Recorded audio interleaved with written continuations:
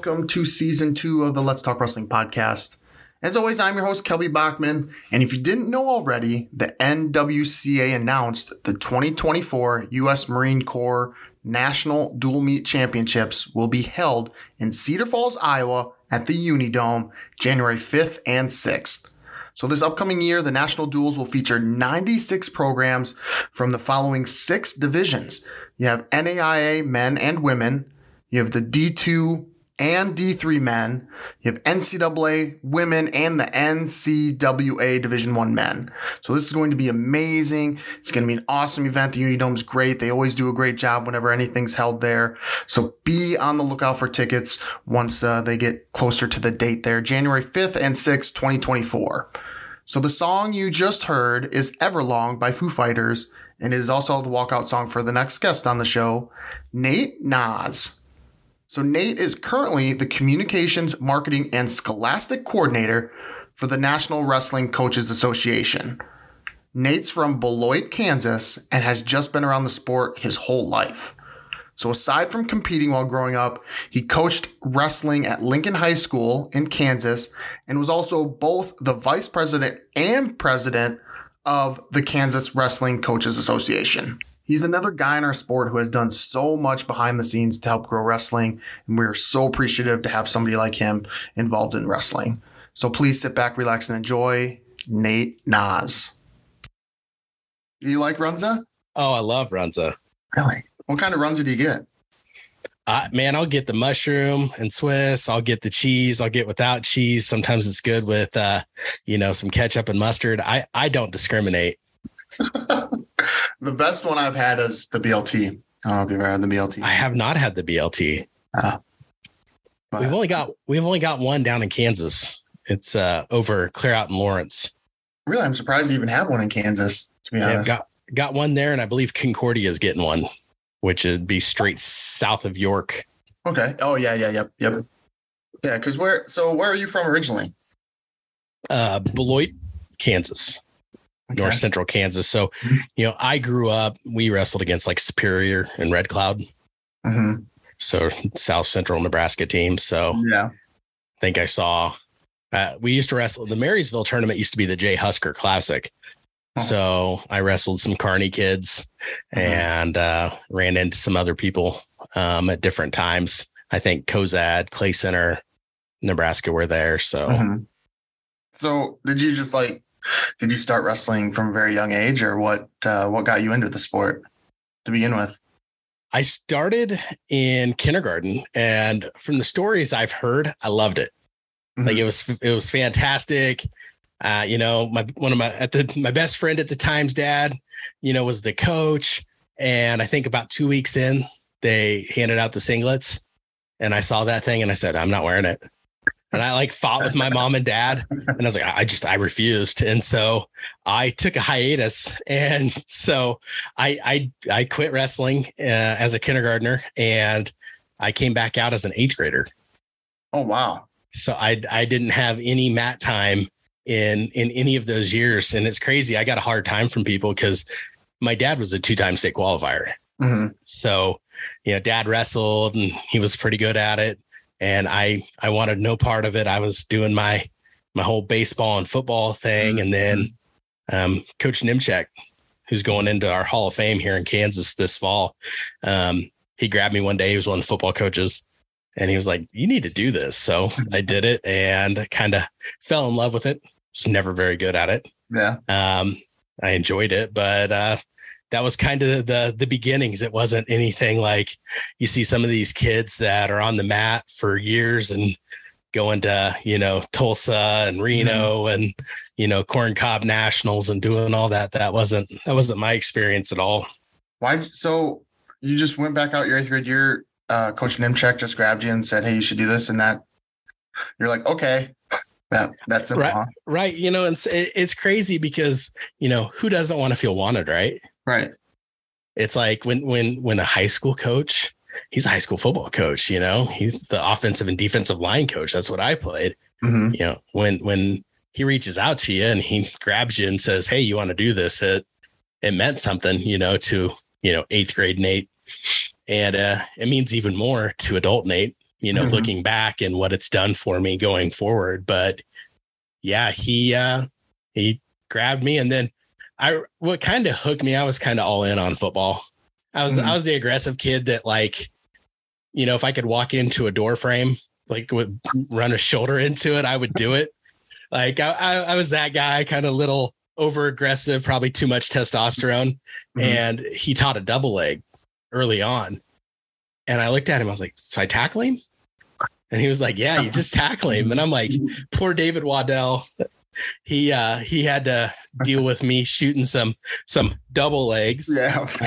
I was tackling the poor dude and running my shoulder all the way through his stomach into the mat. But that's kind of what got me hooked. And it wasn't early success that got me hooked. I didn't have much of that, but it was the being able to the fact that it was combat, right? And there was contact and being a part of something. It was it really meant a lot to be a part of that team when I finally got a part of the Beloit wrestling family. Yeah. So what kind of success did you have in high school or throughout your wrestling career? Sub 500 as a career. Okay. My junior year started to make sense. It clicked. I started to be able to flow a little bit. Oh, yeah. I wasn't having to think about it. It's kind of like you learned the dance moves and now you can dance. Started to place. I never won a tournament. Maybe one day, I don't know. I'd have to get back on the mat again. But, just being able to have some success, pick up some wins.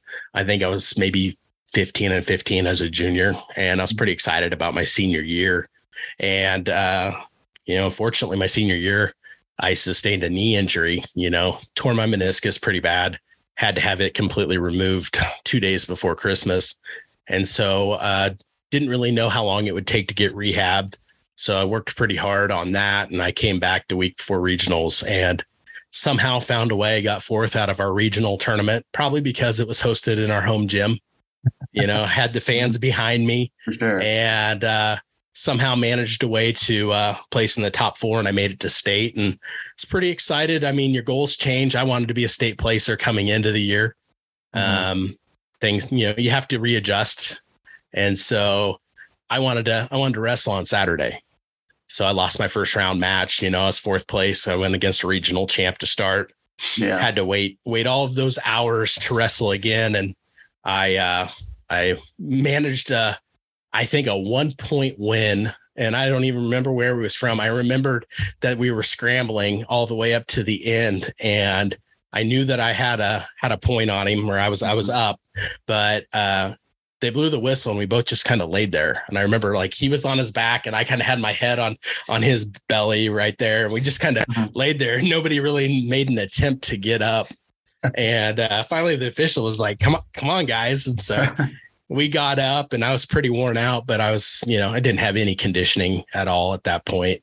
Right. But I got to have the experience of, holding my weight and coming back and wrestling Saturday morning. Would have loved to have done more. I was up a weight class. I was at 215. I'd been an 89 pounder. So I would have liked to have seen what I could do. But honestly, looking back, what's that song, thank God for unanswered prayers. Yeah. I think it turned me into the coach that I was able to become. Some might say you never really turned into much of a coach at all, but I sure loved my time, in the room with my athletes. And I think a lot of that was the fact that I was a novice pretty much all the way up through my career until probably the very end. And then I was still probably, not an advanced wrestler, but I appreciated that moves had steps and could break them down, because you get with some of those advanced kids, and I've had those athletes, and I loved having my high school kids work with my junior high program. Hey, let's coach these kids. And you watch them and they have a hard time teaching a junior high kid how to do a new move because they've never had to think about it. They can just see somebody do something and then they could do it. And so they never had to put the building blocks together. And so it's really cool to have those good wrestlers have to rip everything apart and then put it back together. And it's amazing how much better they can become when they truly understand what they're doing, kind of the whole part whole concept. And so, and then just you always want a little bit more. I didn't make it on the wall. And I went back home to Beloit for a couple of years, and it was so awesome to get to work in my school in my hometown. I was an assistant coach for my high school coach, and some of my athletes at the time would give me a hard time. They're like, "Where's your name, coach?" And I'm like, well, let's not talk about me, but let's point at these state champions that were on my team or these state finalists that I wrestled with. It's like, I didn't achieve it. I didn't get the ultimate goal. I didn't have any medals from state, but I saw what it took. I saw what those guys did. I felt what they did to me, but no, it was good. So kind of full circle there, getting to be a part of the program. And then I'd coached against Coach Nemchek, and I love him to death. He's one of the greatest men in the world, but I'm still 1-0 against him in the state finals. I was going to ask wow. But we were the program I was head coach of, Lincoln. We were probably maybe a third or a quarter of the size of the school. We had anywhere from like 87 to 94 kids, 95 kids in the high school. They were about 300. And so just a half hour away. So we saw each other a lot. We never won a duel against them. There were some duels. I think we won more matches. So you you create your own metrics when you're at a small school and you're trying to do some duels, but we always had some success, and it was always fun to go from being, his athlete to being his peer to being a part of the program and helping run that Beloit program with him after I'd been a head coach. And then, it kind of ran its course. Life changes. We had our son, and we were commuting back and forth from Lincoln still, hadn't sold our house. And I had an opportunity to come back and become the athletic director. So slid back down there. It was really tough because, it's a great community. My dad's the mayor. And so I love to tell people I've never voted for him, and they can't believe it. And I'm like, there's a little thing called voter fraud. Like, I don't live there. So still have very strong ties to that community. And it's selfish on my part. I'm very excited. This is my last kind of few months of being the president of the Kansas Wrestling Coaches Association. And I get to preside over the banquet in which Coach Nemchek will be inducted into the Hall of Fame. So, you see all of these different things and they happen, and it's like, man, all of this happened because of wrestling. And it's it's so awesome. Wow. So are you stepping down from the president's? I did see that you're the president of the Kansas Wrestling Coaches Association. Yeah. My term will be up. Okay. I have been the vice president or president this will be 8 years. My son is 6. Yeah. I haven't been in coaching this is my 6th year out of education and coaching, now working for the National Wrestling Coaches Association. But, I still help youth clubs, and I work with our local club here. I'm in Ellsworth now.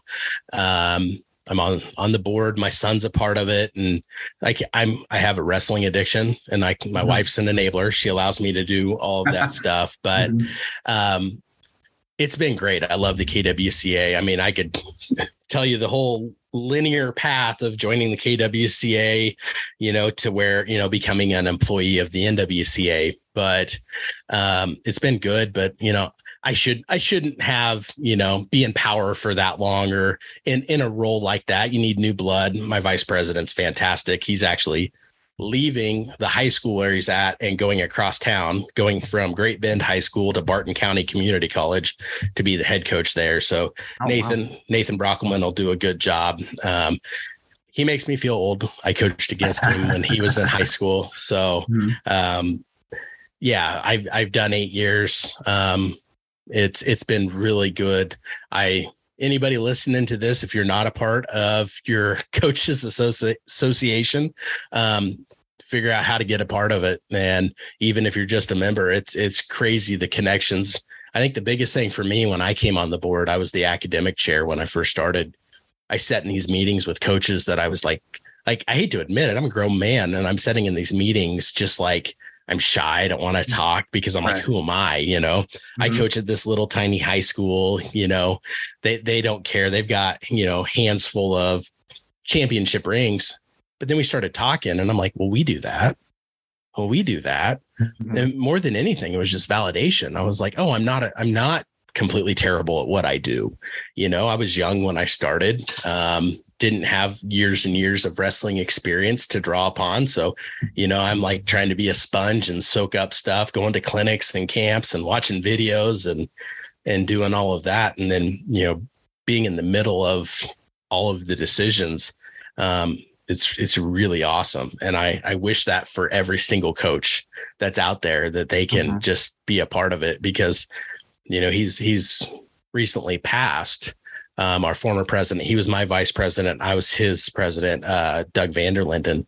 He was a college basketball player, and he's our state record holder in Kansas for dual wins. He's like 6'7", never wrestled, but he figured it out. He knew how to coach, he cared about kids. And so it's kind of crazy. KWCA has been really good to me. So now I kind of do want to dive into the KWCA. So like what goes into being a part of it, and what roles do you have in wrestling? Well, I think the first thing that we try and do is provide coaching development. It's important that the coaches get development. We still have a lot of coaches that are in the educational environment, but we have more and more coaches in Kansas are called Rule 10 coaches, where they have employment outside of the school district. Maybe they're a sheriff's deputy or a plumber or, a doctor, chiropractor, own their own business. And then they come in at, after school and they're coaching those kids. We want to make sure that we are giving them the proper technique, proper, skills, nutrition, mindfulness, kind of a lot of the stuff that the NWCA is trying to do, kind of the leadership academies, kind of become the CEO of your program, market your program, make sure you're dealing properly with parents and with administration to not only, keep your program, intact and sustain it, but to help it flourish. And it's really tough because a lot of people know the X's and O's of sports.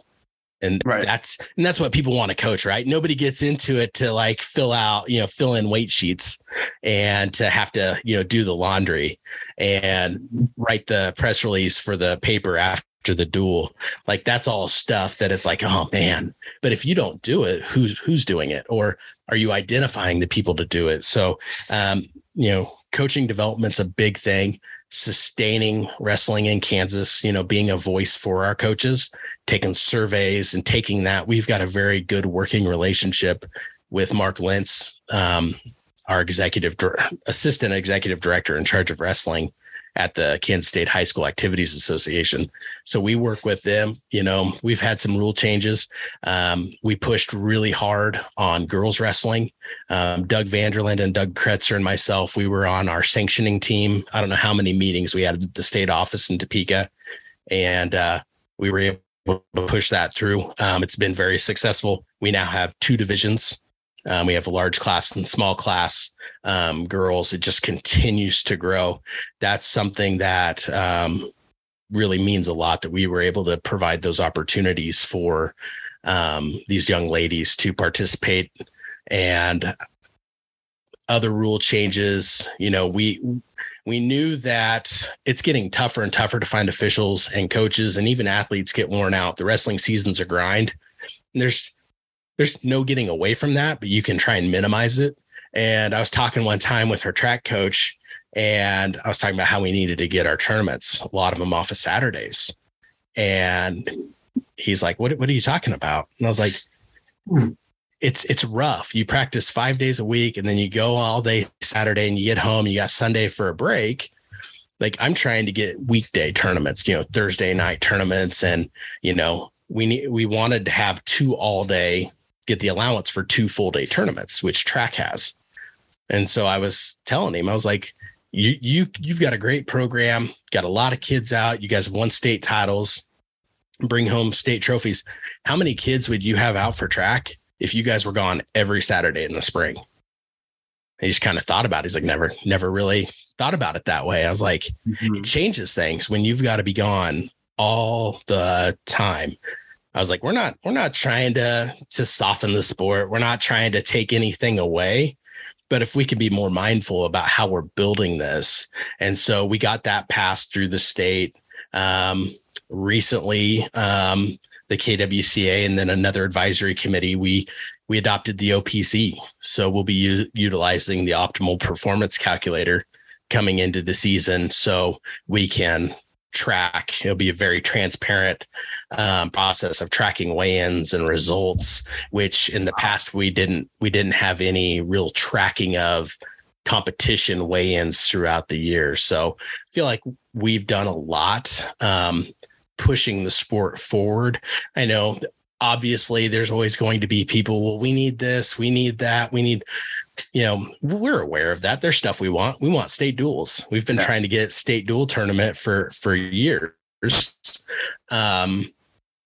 But sometimes you've just got to hit the brakes and zoom out a little bit and see what successes you've had, because like anything, you get in the middle of that and it's really hard to notch those wins because you just feel like there's so many things left to accomplish.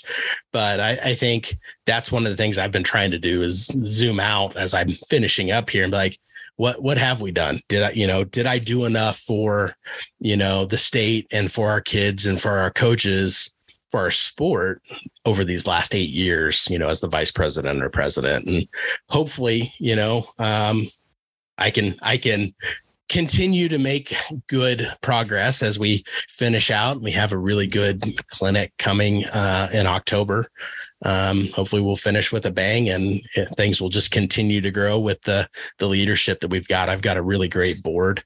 They're amazing coaches and even better individuals. And I have no doubt that they're going to continue to do great things here in Kansas.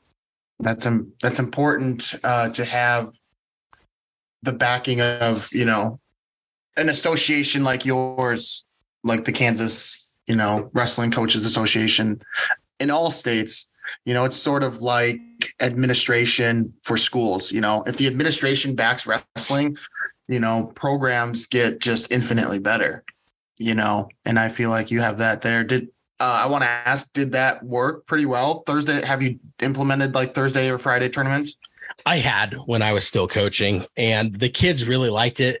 I know they kind of looked forward to it. We added some round robins throughout the week. And I hate to say this, I have to be completely transparent. I love duels. I love the Big Ten Friday night duels. Love going to them, love watching them. Mm-hmm. I think they're very important for the sport. At the school I was at, we were small, we 85 kids, 87 kids in the school. We weren't going to have a full lineup. And it got to some years when we were down, it wasn't worth the competition points and the scheduling for me to take my team.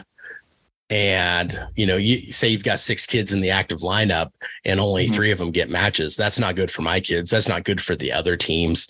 Right. And so we had transitioned to being basically a tournament only team. And so that killed our weeknights. We didn't have those weeknight duels. We had transitioned to basically we were gone every Saturday the entire season. And once we started picking up some of those Thursday, Friday night events, the kids, our retention was better. Recruiting was a little bit easier to get kids to come out. And I know I felt better. Like at a small school, 2 coaches coaching the junior high and the high school together, spread pretty thin. And my wife appreciated it.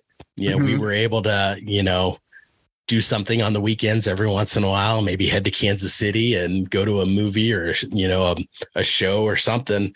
And just sometimes time away is really good because it gets you reinvigorated, and even if it's just a long weekend, a 3-day weekend, you can come back. And like, I know the kids would come back on that Monday and they were different kids, so I think sometimes we just get so used to what we've always done. It's tough to try and make those changes because you're kind of like, I'm kind of crazy. I'm out here on the ledge. But then you talk to other coaches and they feel the same way. And they're like, well, let's put something together. And once we put it together, you started seeing some more of that stuff happening. And for the small schools, I really love, there's some jamborees, which is basically like a scramble.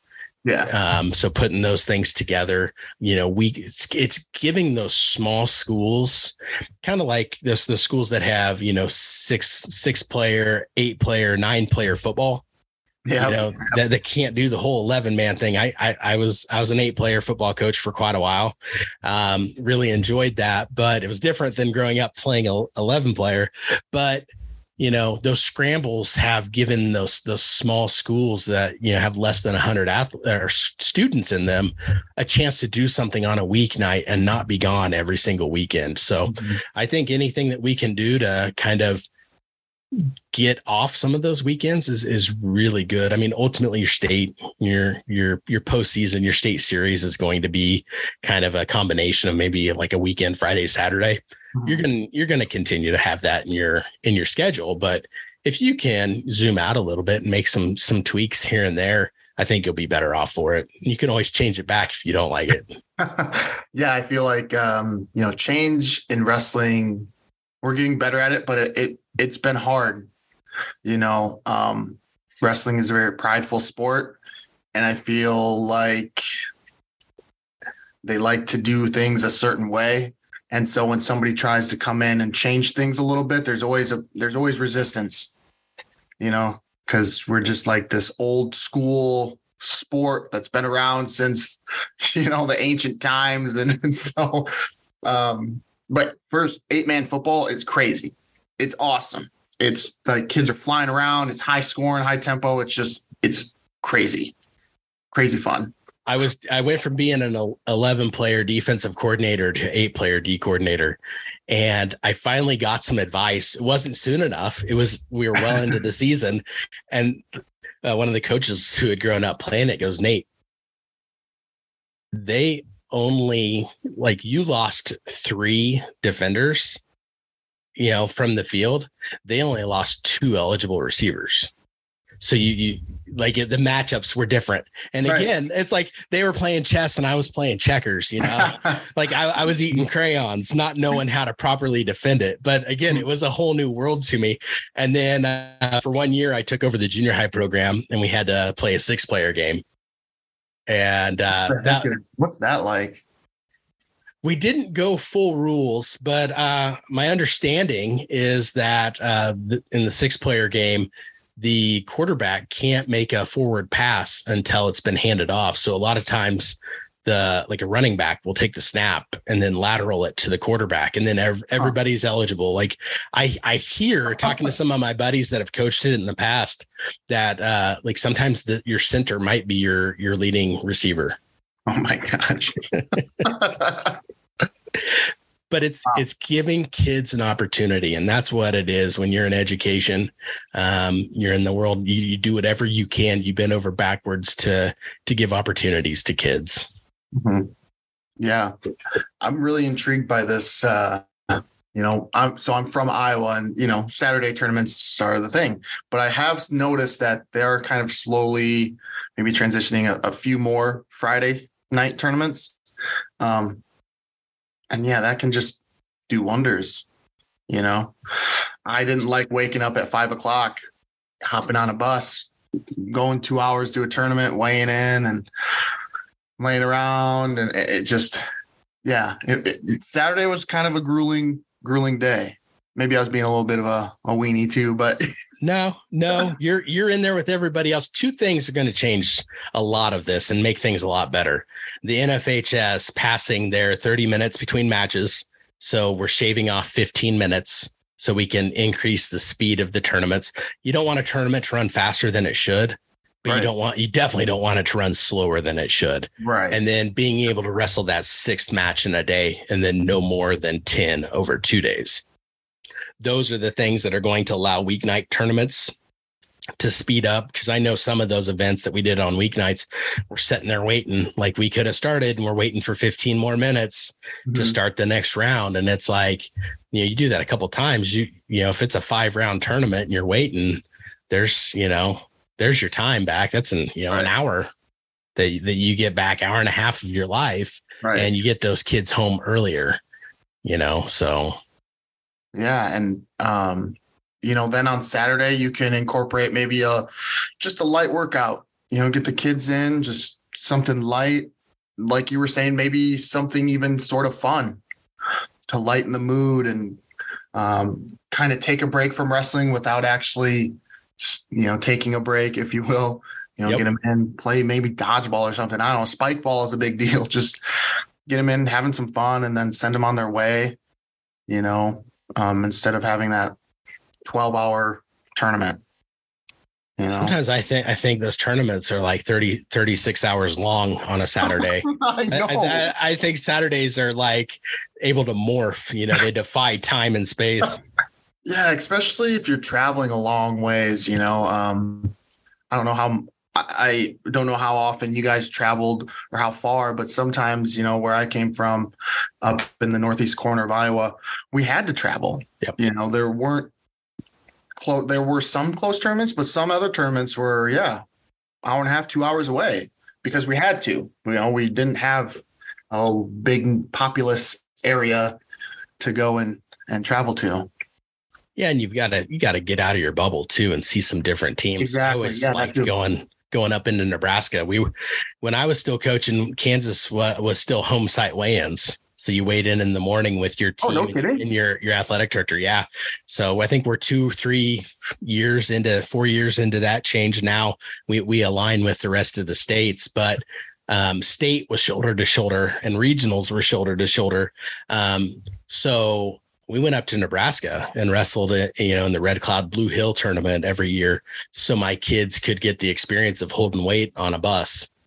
And they thought they were dying. And, through the new rule changes, we've done a lot of good things in, the last 30 years to make wrestling safer. And, my kids weren't necessarily cutting. It was the fact like, oh, I can't wake up and eat 3 burritos, before, like as soon as I step off the scale at 7 a.m.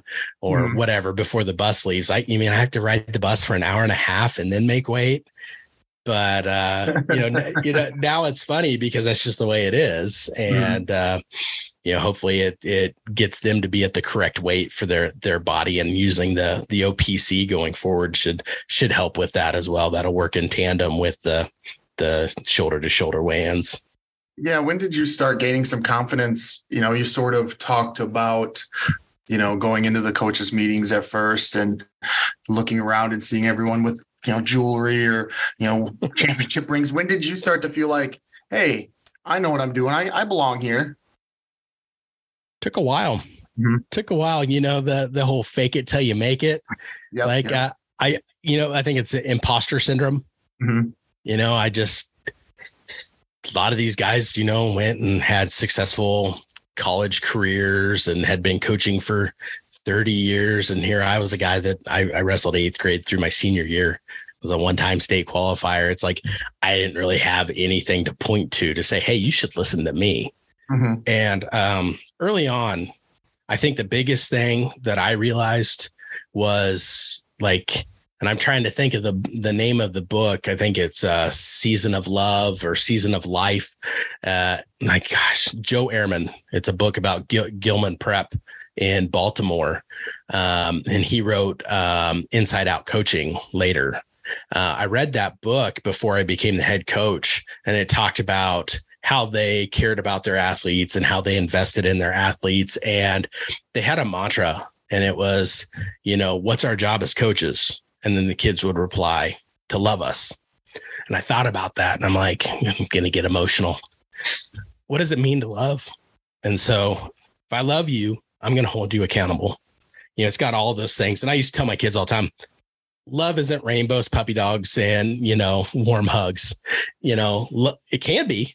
Sometimes. Yeah. But sometimes love hurts. Sometimes, love means discipline. Love means accountability. Also, if I love you, I'm going to invest in you. I'm going to invest in our relationship.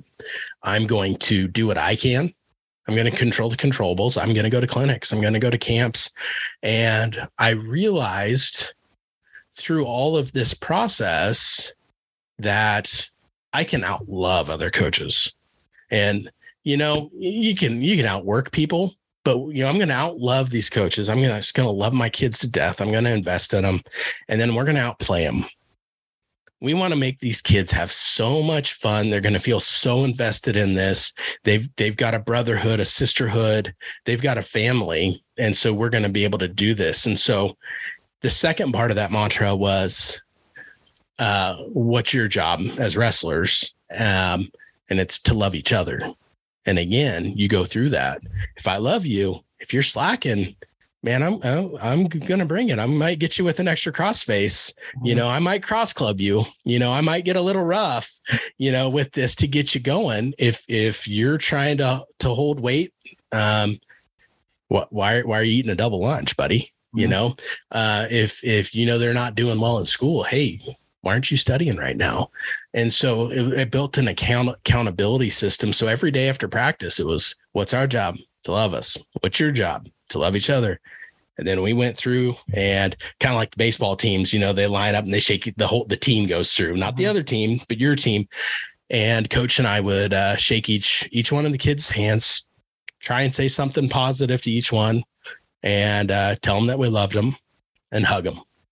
And you've got kids that don't need it. They've got what they need. They're filled. They love you. You got good relationships with them. You got the kids that don't have that. And you could kind of tell some of the kids that needed a hug, and they would just linger a little bit, and they would you would just feel them melt into you. And I think through that's when I felt real. That's when I felt like a real coach. I was making a difference, having an impact. Wow. That's some important stuff. When you said, what does it mean to be a coach? I remember just the other day, or maybe it was the other week or whatever, somebody asked that question. I don't know if it was on Twitter or Facebook or something, but I saw what does it mean to be a coach? And that made me think too about what it means to be a coach. And I think, yeah, what you said is sort of spot on, to love your athletes and do what's best for them. Wow. I love Facebook so much because I don't troll them. I stalk them, and I see them grow up, and their moms and their dads and they're firefighters, and they're business owners, and they're doing so many great things. Mm-hmm. So proud.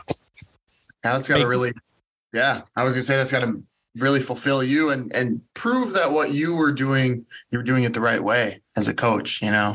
Sometimes you can question if what you're doing is right. Are you doing things appropriately? Am I doing things that's in the best interest of my athletes? And when you see that success from your athletes, it kind of validates everything that you've done. It does. And now, so what made you step away then? Well, through the coaching, being on the KWCA, got connected to some really great coaches. Coach Bob Gonzalez, he's a Hall of Famer, just kind of the godfather, we joke, godfather of Kansas wrestling. I don't know if there's anybody he doesn't know, but he was our NWCA state chair, and he couldn't make it to some event, and I think it was nationals in Des Moines. And I said, I'll go to the meeting. I'll be your proxy. And so I went, I met the NWCA team. I met Mike Moyer, Pat Tossi at the time. And, got to know them. And then Bob couldn't go to the meetings at the national convention in Florida. I'll go. Mm-hmm. And so I'd went to a couple of those, acted as the proxy as the Kansas state chair. And Bob goes, Nate, I've been doing this for a long time. There's some other things I want to put my time into, kind of the Hall of Fame, keeps him really busy.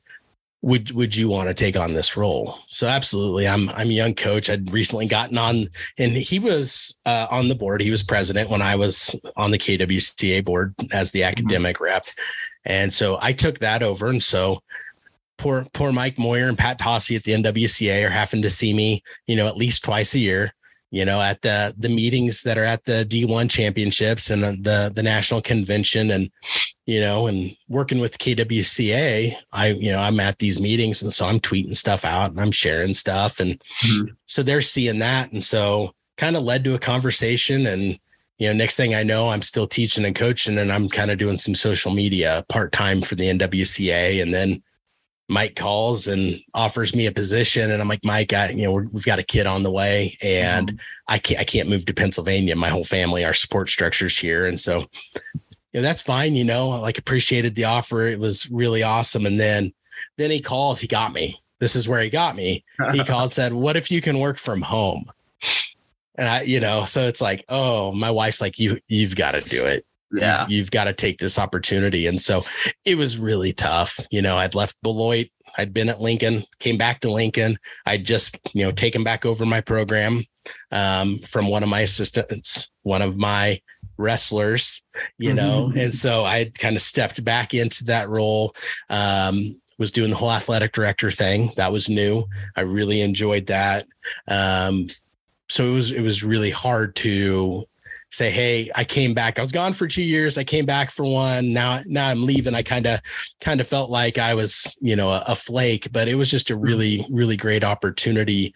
I still miss that one-on-one interaction, like with the wrestling. It's so different than coaching like the football and the baseball. They're out on a field. They're, right. You're yelling at them so they can hear you. Wrestling, you've got their snot, their blood, their sweat, their tears. Like you don't wear white polos. Yeah. Because it could have any number of stains on it, from a tournament and coaching your kids. So I feel a little bit removed from that, but hopefully what I'm able to do through my work now is through our work at the NWCA, we're giving those tools, we're giving the coaching development, we're giving the resources to them so they can be transformational coaches and they can have impact. So, it's kind of, right there from joining the Coaches Association to working for a Coaches Association. That was the path, and it's been a really great path. We've got a great team, and I've just started. June 1st was the start of year number 6 full time. And we've got our convention coming up in Florida, and I'm excited to get to be around a whole bunch of coaches down in Fort Lauderdale and watch them grow and continue to have lasting impact with their athletes. Yeah. When is that? July 28th through 30th. Right on. How many people do you have there that come down? Usually between 400 and 450. Wow. All over the country? All over the country. And I know that's a long travel for some of the people. Like if you think of people in the Pacific Northwest, yep. Going, from, top left to bottom right, they have to cross, all the time zones, but it is a great event. It's funny. I get to go to work every day and be passionate about an organization that I was a member of, that I was passionate about when I was doing it. We would really like to build it to include more high school coaches. We get a ton of college coaches there. We've got some pretty good programming for our high school coaches. It's just, I don't know, time of year. Some of the high school coaches are already reporting back to school. If they're coaching a fall sport, they're kind of getting the grind started, maybe in that Southeast corridor. Maybe it's, the flight's too much. Maybe the drive isn't there, but, our team's, trying to come up with new innovative places. We were going to go to Baltimore, and then COVID struck. So we didn't get to, experience that. But the stories I hear, it started, it used to be about 30 people at the convention. And so basically each year that I've been a part of the organization, we've had growth. We weren't able to do COVID, that first year of COVID, we did a virtual, and almost doubled. I think we were like 700 some that attended. We had live and on demand programming. And so that was really good. The second year, I think people, Zoom fatigue had set in. And so we still did more than what we would typically do on an in-person. So maybe that's something we need to look at as we do a kind of a hybrid, and we do provide some of this programming virtually, or on demand to our members. But that's the big thing is, we're a member driven organization. And we're constantly trying to find ways to improve, their member benefits and the services that we provide to them. Mm-hmm. How do they find information on this, or how do they become a member, or how do they find out basically more information on how to get involved or get to this meeting in Fort Lauderdale and other events that might be going on? Well, they can go to our website, nwcaonline.com or nwcaconvention.com. And the convention's really cool because we've added a Hall of Fame component, the Division II and the Division III Hall of Fames. Those banquets take place down there in Florida at our hotel and some ballrooms. And those things are phenomenal. The only bad thing is they happen at the exact same time. So, I can't go to both of them.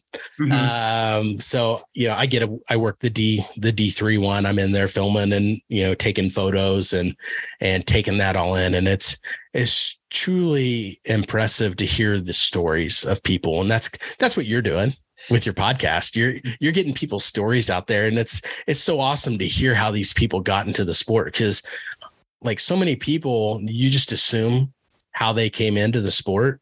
And like, it's always impressive to hear like what grabbed them, and it's, who got them. And it's what impactful person in your life reached out and pulled you into the sport. Was it your dad? Was it your grandpa, your uncle, or your neighbor? Your best friend that lived 3 houses down said, "Hey, come to wrestling practice." And I just love hearing about that and hearing about their struggles and hearing, how they were able to overcome them. So, I love that. I love the Hall of Fame portion of our KWCA banquet. Just to hear all of those stories. Yeah, I agree. That's why I like doing this. Like you said, everyone just sort of assumes, or when people have success, I think sometimes we just think take it for granted.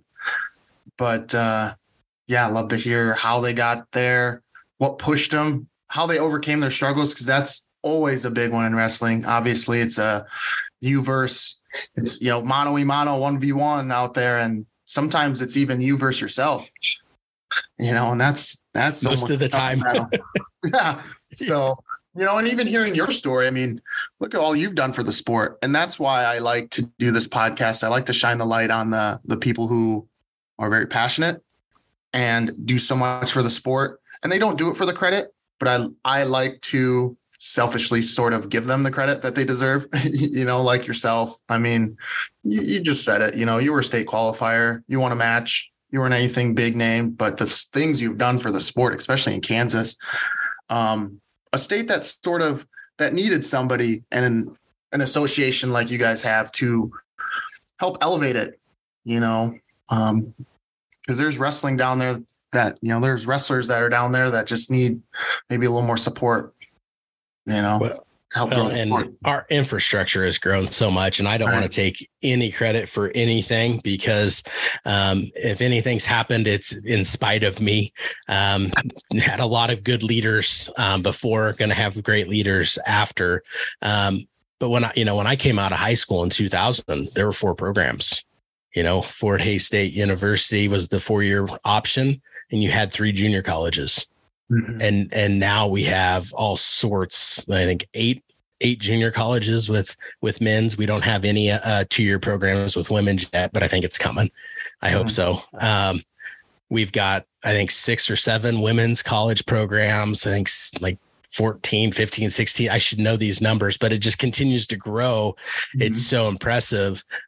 We've got all these programs, and it's, unless you were like the 4-time state champion, like you weren't thinking, I'm going to go wrestle in college.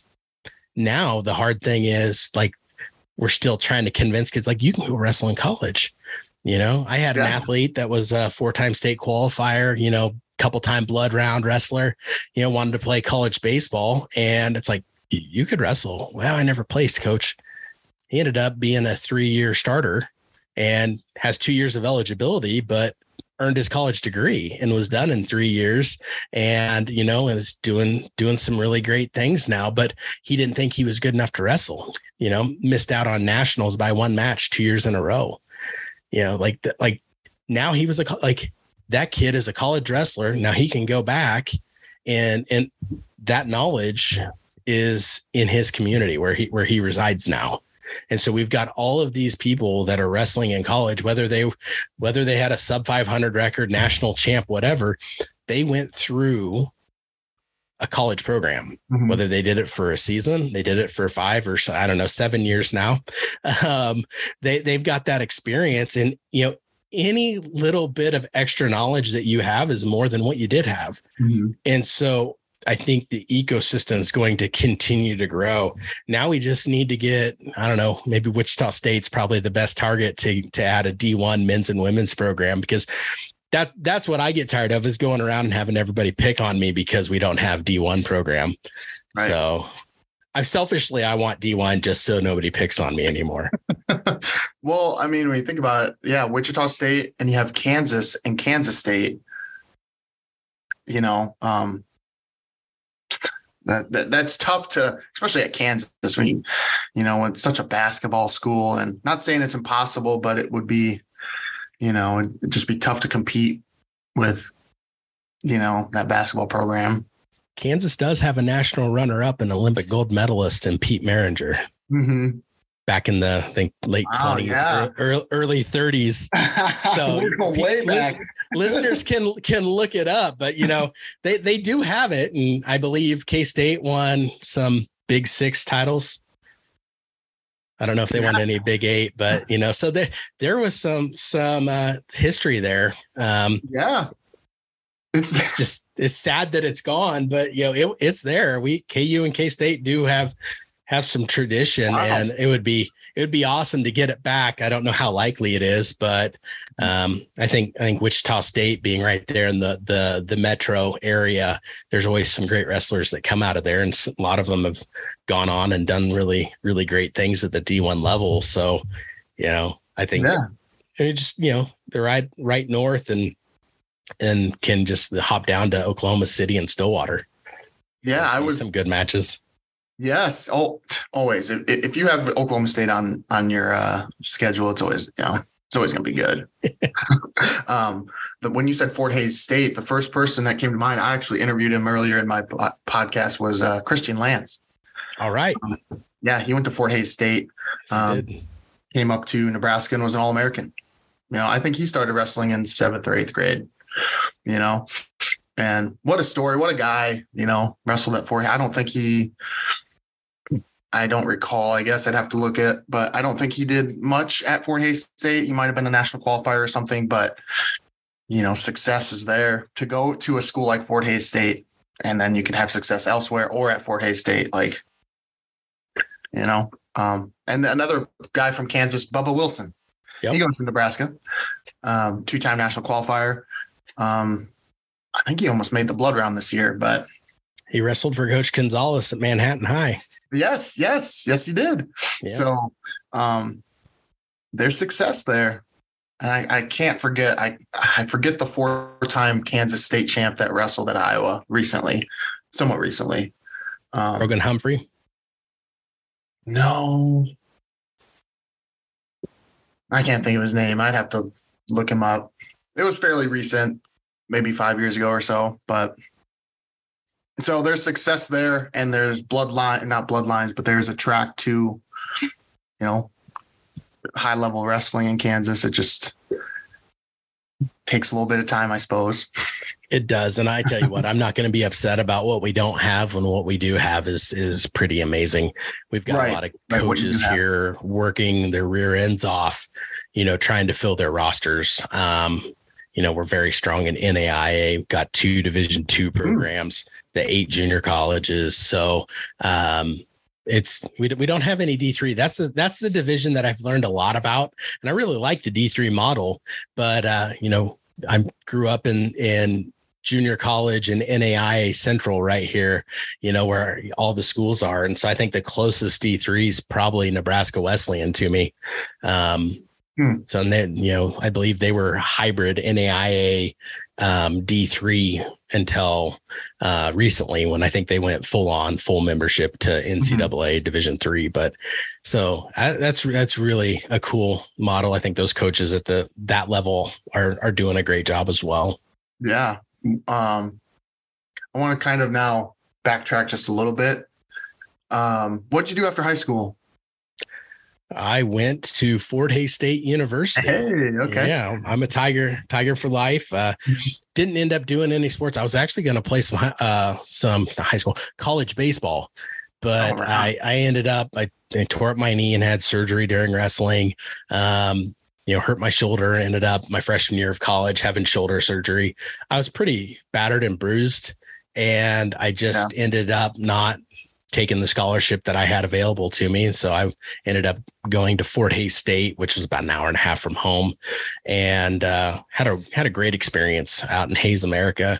Had some great professors, got a degree in business education, and got out of there and became a business teacher, and did that for the next 14 years until I ended up doing what I'm doing now. Yeah. What you said, you became athletic director. Did you go back to school, or did you have to get a master's, or were you able to just slide on into that role? Well, I ended up going back to grad school with my wife. I was in a very fortunate situation where some other staff members that I worked with had gotten a cohort put together with Baker University. Mm-hmm. So, I'm very happy that both of the universities I have degrees from sponsor wrestling, and both of them now have women's programs as well.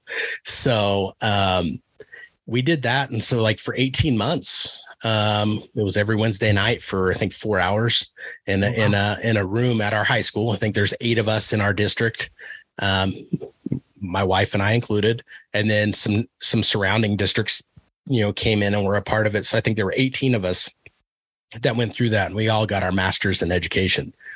And nice. There's no way I could have done it just doing it fully, online, right, virtual degree or traveling. Cause, I was defensive coordinator.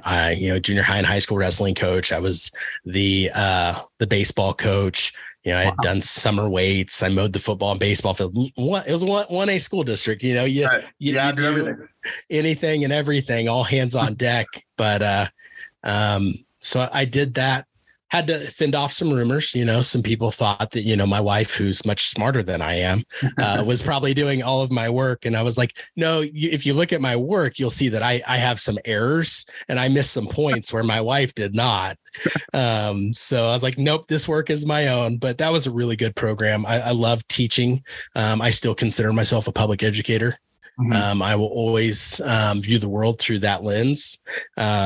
And I think it's a great lens. I think it provided me a lot of great opportunities to be able to be successful in the, I guess I can't say the business world, in the nonprofit world, working at the NWCA. But so we did that. I think we've graduated Fort Hays in 2004, graduated with my master's in ed in, I think, 2010. And then I do not have an administrative degree, but a lot of the small schools in Kansas have part-time athletic directors that are coaches and teachers. So part of my day, I think I had two additional hours. I was teaching the rest of the hours, and then I would come in and go to my office on the other side of the building and send out contracts and try and make sure that we got the kids to the right places at the right times. And anytime a bus would pull in, because my office faced out into the parking lot. Anytime a bus would pull in the afternoon and we didn't have an event, my heart would stop a little bit. And then I would realize that it was one of our buses and the bus driver was coming up for whatever reason. So I did that, and it was a really good experience. I learned a lot. Really appreciate the hours that athletic directors put in. Don't always appreciate that as a coach because you're very focused on what you're doing in your program. And then you realize that, that athletic director's got all these league meetings and state meetings, and, they need to do coverage. And, one night you're at a high school softball game 3 hours away, and the next night you're at a junior high track meet, 2 hours the other direction. And so, always on the move and always on the go. And, I really enjoyed it. I liked the part. I liked working with the coaches and the officials and the other administrations. I could have done a little bit less. Could have dealt with some of the hours and the travel. It's tough to be gone all of the time, and being a new dad at the time.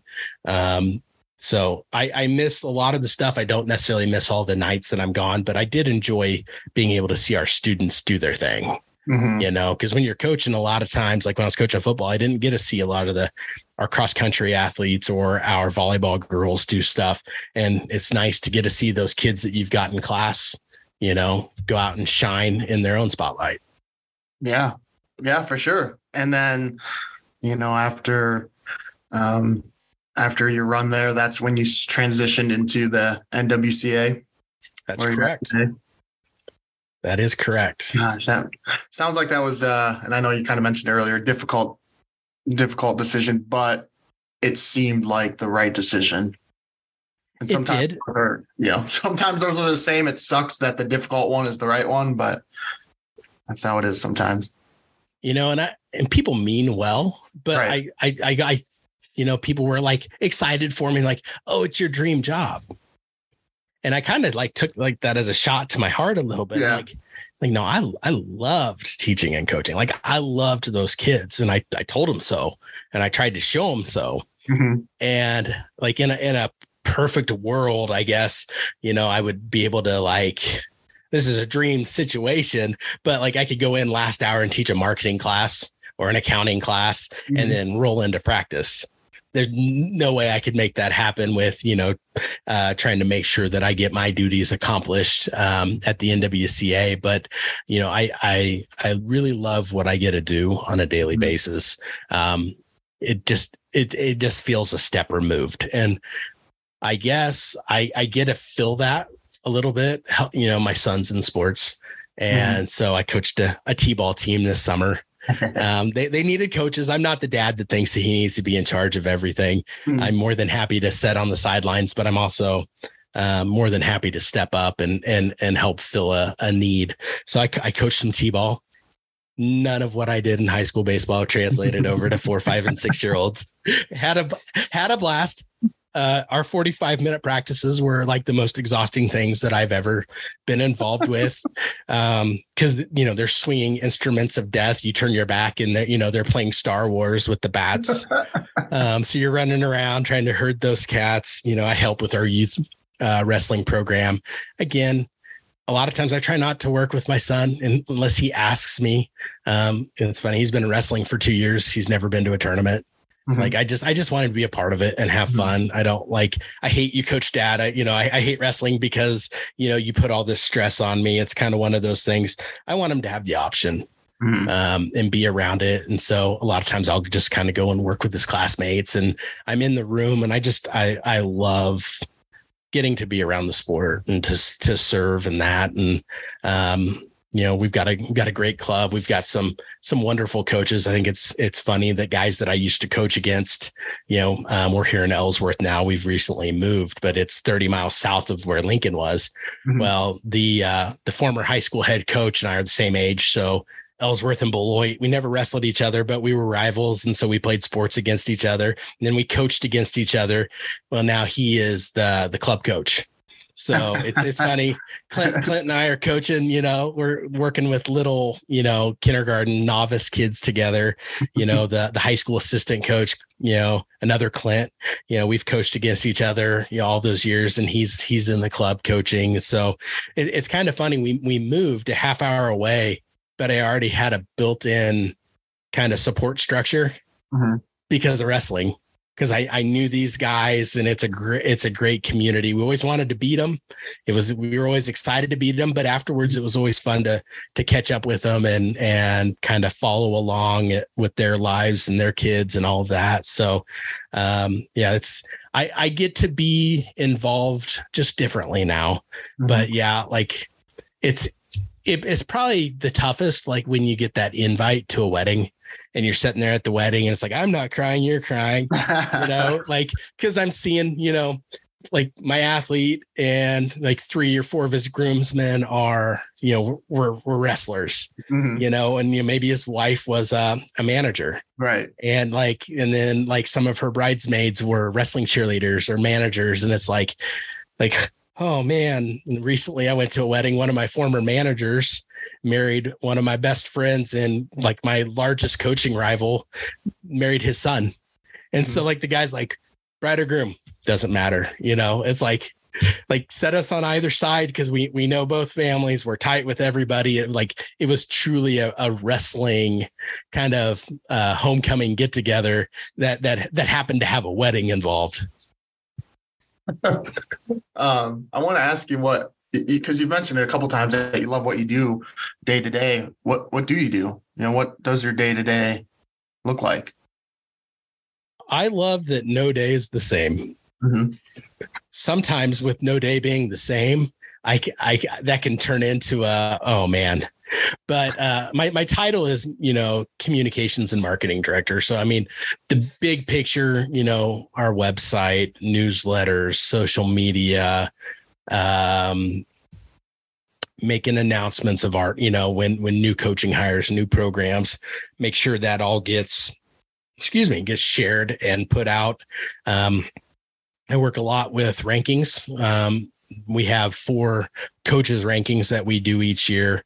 I deal with the Division 3, and our deputy director, Jackie Paquette, she handles the D2, and Travis Shell at King, he does the NCAA women, but all of that has to get posted. And so, I sit in on those ranking meetings, do a lot with the Scholar All-American Awards, both the high school and the college in the spring, and then the Coach of the Year awards for high school and college. So just kind of being a part of that. We have multiple people doing multiple things, but ultimately a lot of that stuff is keeps me very busy in the spring, and then immediately following the championships, because everybody's like, oh, wrestling's over. And I'm like, well, no, it's award season. Yeah. So I do a lot of that. I get involved with some technology stuff on the back end. I kind of right up my alley, teaching technology through the years. So I get to do a lot of different things. I'm also doing stuff for our operating division known as the Wrestlers and Business Network. Ah, yes. Yeah. So we've got a lot going on there. We've got a big virtual career and intern fair that's going to take place in September. And so I do some stuff with the website, with social media, press releases. I have my fingers in a lot of pies, and it's really fun to get to interact with pretty much our whole staff. Like I'm constantly interacting with them, and people are like, oh, is it weird working remote? I'm like, I'm on FaceTime, I text, I email, speakerphone. Like I'm in such constant communication with a lot of them. Like I'll see them and they're like, hey, it's good to see you. And I'm like, oh yeah, it's been a year since we've been in person, but like I work so closely with them that you just kind of forget that I'm not like in a cubicle next to them. Mm-hmm. Yeah. I love that analogy. I have my fingers in a lot of different pies. Yeah. What, do you do much with like media at all, or is it mostly coaches and people of that nature? Mostly with coaches. Some of the media, we're partners with Flow Wrestling. And so, their team, we do a lot of stuff. We host our All-Star Classic with them. And so we have to communicate back and forth on some of the branding and the marketing, our national duels that we are moving to Iowa from Kentucky. They're going to be in the Unidome. I'm excited about that. I've never been there. So, we'll work closely with Flo on some of the marketing messages there. There's some stuff that I would like to do. It's just, I don't have enough bandwidth at times with some of this stuff. And so I always feel like there's some meat left on the bone. Like if I'm eating fried chicken, I'm going to pick that thing clean. Sometimes I feel with some of the stuff that it's like, okay, I got that pushed out. I got that done. And, just trying to do the best that I can with the 24 hours that I'm granted each day. It can be a little bit tough, but, I can go to sleep at night. I feel like I'm doing a good job. And each day I just try and find new ways to be more efficient and find the right tools for the job. Yeah. What I saw you wrote some articles also for Intermat. I didn't necessarily write any articles for them, but I was like a contributor Oh, okay. Right. Just kind of got a hold of me, and, I provided some insight. And I think for me, one of the biggest things that I can look back on and being in some of these meetings and talking to some of the people is that I can be an advocate for rural America, because, sometimes you talk to people and they're talking about a small school, and I'm like, hey, wait, what's a small school? Like Yeah. 8 to 1,200 kids. Right. And I laugh. I'll start laughing. And like, what are you talking about?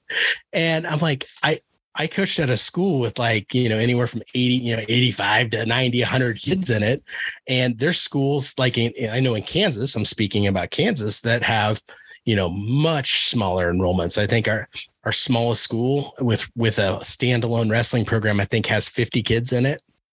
Now we have some co-ops, but I know other states, when you co-op, you add the enrollments together and you become one school.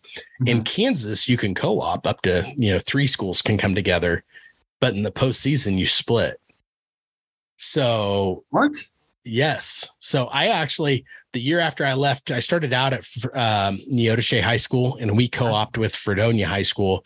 The year after I left, our heavyweights wrestled each other for a medal at state, and they had wrestled each other the weekend before in the regional finals. So Mikey and Curtis matched up, and during the year they would have wrestle offs to see who could go to the event and wrestle, because a lot of times they wouldn't let you bring that kid as a, unattached. And so that's kind of one of those things. It's neat that those kids can, do that, and they can both compete in the postseason.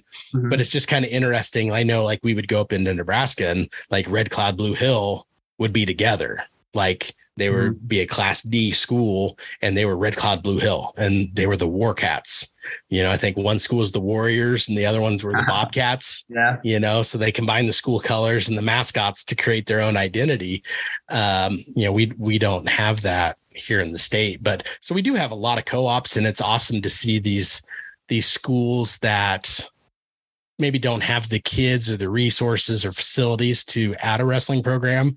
If there's a school, half hour away, 15 minutes away, that they can go and have that opportunity to step on the mat. So yeah, I can speak to some of that stuff. And I know the Iowas and the South Dakotas and the Wyomings and the Idahos, it's different when you get out of the metropolitan areas. And sometimes I had my own ideas. I thought I knew how things worked.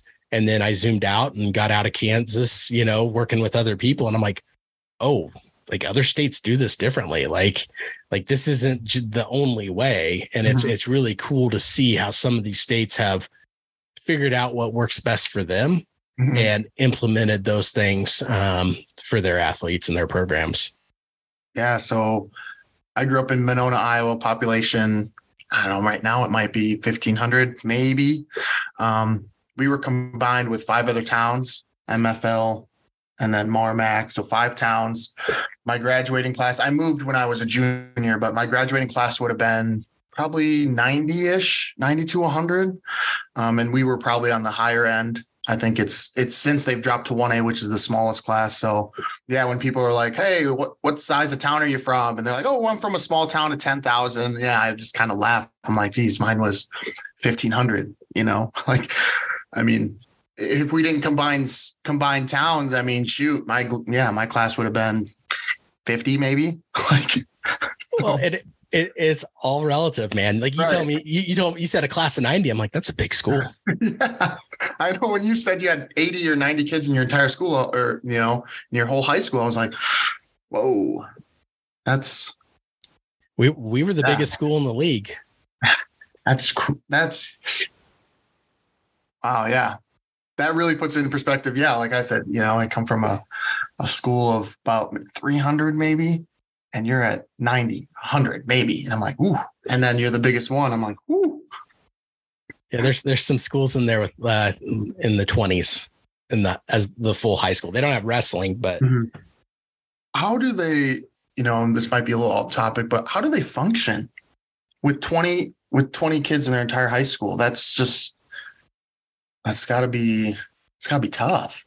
I've never taught in one that small, but they make it work. It's all hands on deck. Like I said, you're at a 1A school. You got people wearing a lot of different hats. Maybe, if the custodian's sick, all the teachers are dumping their own trash and vacuuming their own classrooms. Like it's one of those things, like people are inherently good. And so like when they need to, they'll step up and they'll fill in and the community involvement, the community is the big thing. They probably have when they've got an event at the school, everything's closed because, the parents and the aunts and uncles and grandparents and, neighbor Bob and Cindy, they're coming to watch because they're fully invested in their communities. So, I've never been a part of like a super small town like that, like Lincoln was very similar in size to what you were talking, like about 1,200 people there. So it was small, but again, like I watched stuff and I remember reading an article one time and they were talking about Flint, Michigan being a small town. And I laughed and laughed and laughed. I was like, that's not a small town, but I'm like, if you're comparing it to Detroit, I guess it is. Yeah, you're right. I guess if you want to call it a small town. So your term ends here. When does it end exactly? October 7th. October 7th. At the conclusion of our banquet. We've got the Hall of Fame and we've got our awards. We'll have our academic awards for the team. We'll have all of our Coach of the Year awards, administrator awards, contributor awards. It's really a great event. We have it there in Salina, Kansas. It's really, really a great event. I love being a part of it. And again, kind of being on the outside before being on the board. It's kind of like, oh, I don't know about this, but like I attended one of the banquets and I'm like, this is awesome. Cause like you get to see like, this is pretty impressive. You see people that have given the time necessary to be successful. And then you sit and you listen to those Hall of Fame speeches. And like I mentioned before, those are just fantastic. And, they get emotional and they should, if you've put yourself into what you do and you've invested your life into other people and you think about that, you're gonna get emotional. Like that's how I am. I'm a hugger, I love to love. And so I think it's cool watching people, reflect. And so I'm not excited to be away from the board and I'm going to still, be a member of the organization and like do what I can, but it will be nice to be able to step back and not have some of the responsibilities that go with the leadership roles. It's, I've doing my lasts on a lot of these things. I'll text Nathan and be like, hey, this is you next year, brother. I just did this. This is you. Put it on your calendar.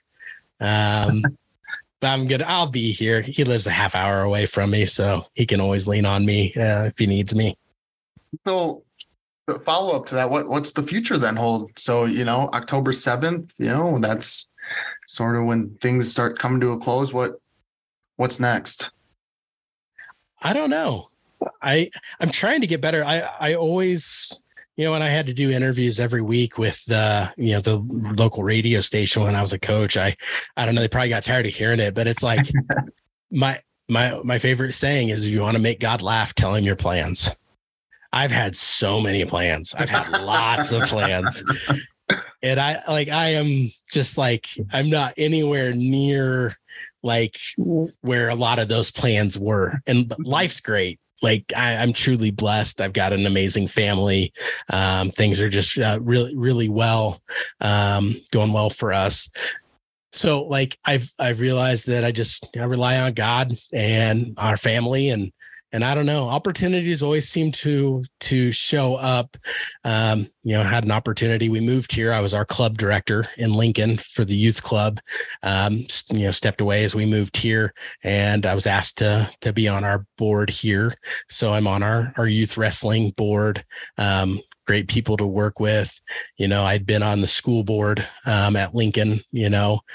Trying to give back. Like I always felt like if I'm not in the classroom, like maybe I should help the school district by being on the school board, so I have a hard time saying no. So anybody that listens to this is probably like, hey, there's a sucker on the line right there. So I'm sure stuff will find its way toward me, but I love being a part of the wrestling community and the family and doing all of these different things. I love to serve. Like, this is like leading up to this. I'm going to be really honest. Had a lot of anxiety because, we didn't do a pre-interview. I didn't have like this wasn't staged. There's no questions. And like, man, I don't know which way this is going to go. I like to be a behind the scenes person.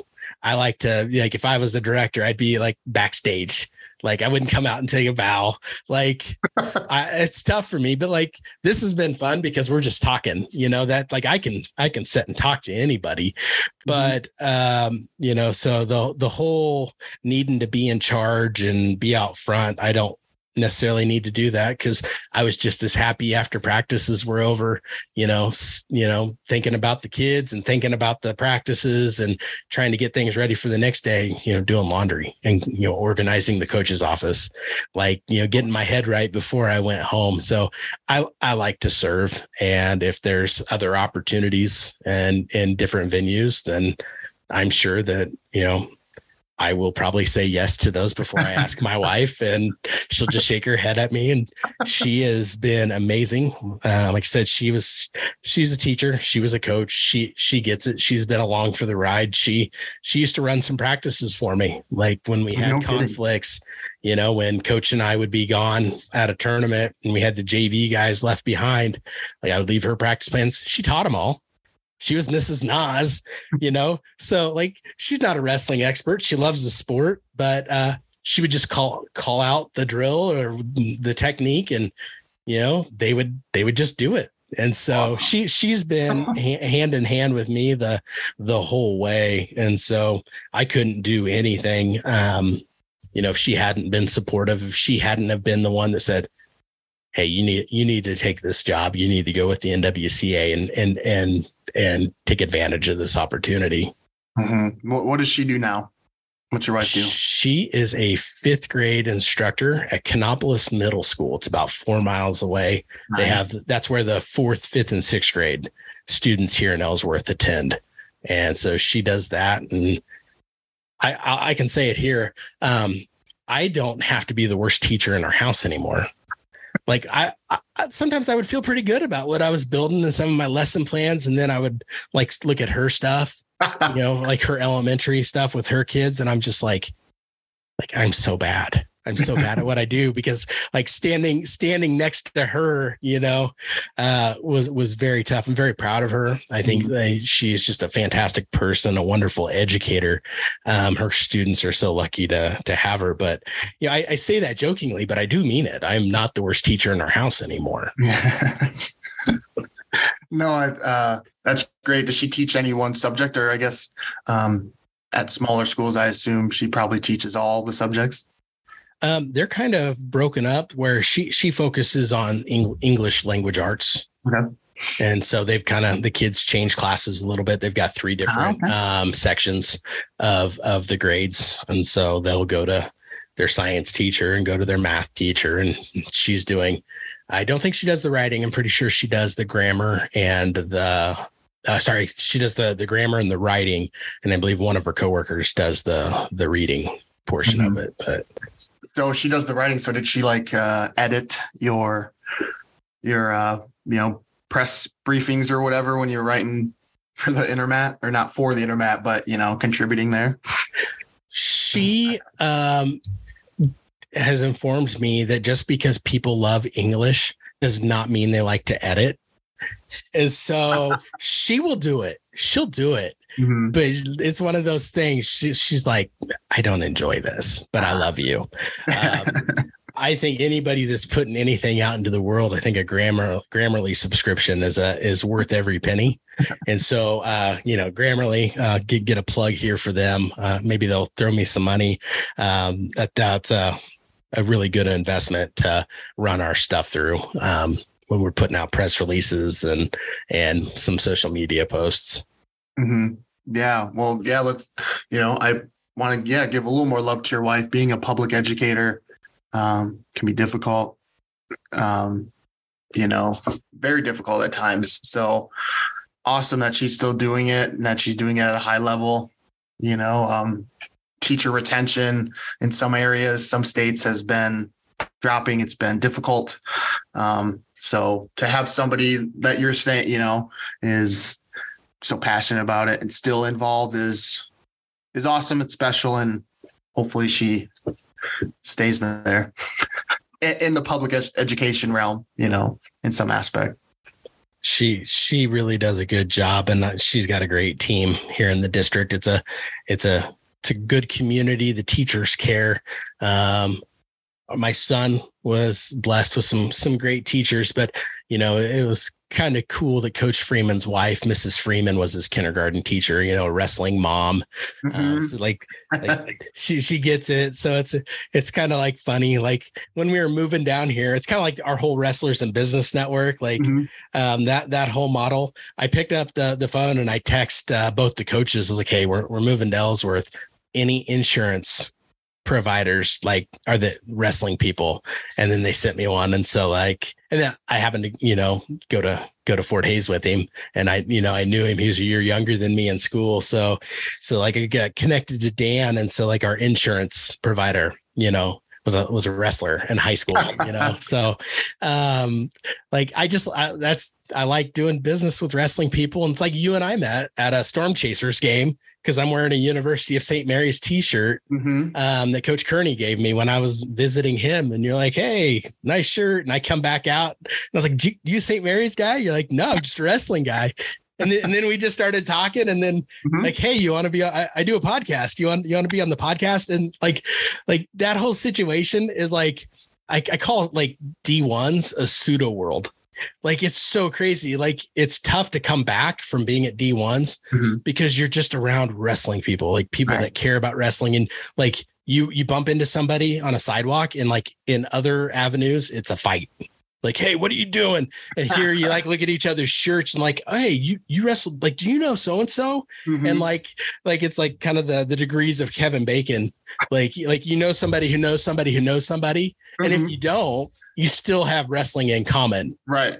You know, and so it's like, you're just around this, you're in this bubble for a whole weekend. And then you come back and, you know, spring break's over, you come back from nationals, and you're like, you're back into the world on Monday, and you're like, wait, not everybody wants to talk about wrestling. Not everyone wants to talk about what just happened at nationals, you know? Like, right. Yeah. Oh, that's funny. And that's totally true. Now I'm thinking about St. Mary's. I'm looking up St. Mary's. You know, I think I even Googled them when you left. I was like, oh, hey, St. Mary's, cool. And then we chatted, and I got on my phone. I'm like, St. Mary's Wrestling, you know, and I'm starting to look into who they are, where they're at, what kind of program they have, you know. Chuck does a great job. You know, he was the head coach at Oregon. Right. I think I remember seeing that. Yeah. Oregon. Like, I think people forget that Oregon had a program not too terribly long ago either. Nope. So yeah. Where did you say the national duels next year are going to be in Cedar Falls? Yep. We put that out recently. I wish I never got to go to it. I was never a part of with the D1s. Yeah. I know a lot of us out here are like, man, wouldn't it be great if the D1s could come back into the national duels? And I'm talking as a wrestling fan. I've taken my NWCA hat off, and I'm just like, man, wouldn't that be fantastic to pack that place? And you've got the D1s, D2s, D3s, NCAA women, NAI women, junior college women, you know, junior college men, like just get the NCAA programs, men and women, like just get all of those divisions packed in there under one roof. It had to be, you know, just fantastic when they were doing that. But hey, I'll take what we can get. You know, Kentucky was good to us. Louisville was good, but I think being on a college campus can change some things and make things a little bit different than, you know, maybe being in a for-profit facility. You know, we were treated well, but it's just it's different being in on a public school campus doing some different things.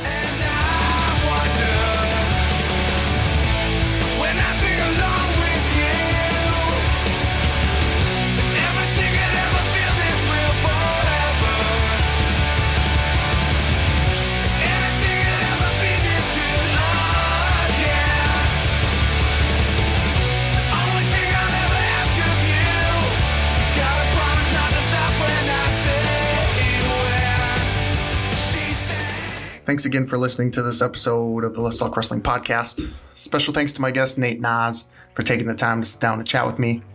Cover art created and designed by Kristen Gill. Please feel free to rate, comment, and subscribe to the podcast. You can also check me out on Twitter, Instagram, and my brand new Facebook page to hear more of my content. Don't forget, also check out my website at letstalkwrestlingpodcast.my.canva.site. And as always, be sure to tune in to hear the next guest of the Let's Talk Wrestling podcast. Take care. See you next time.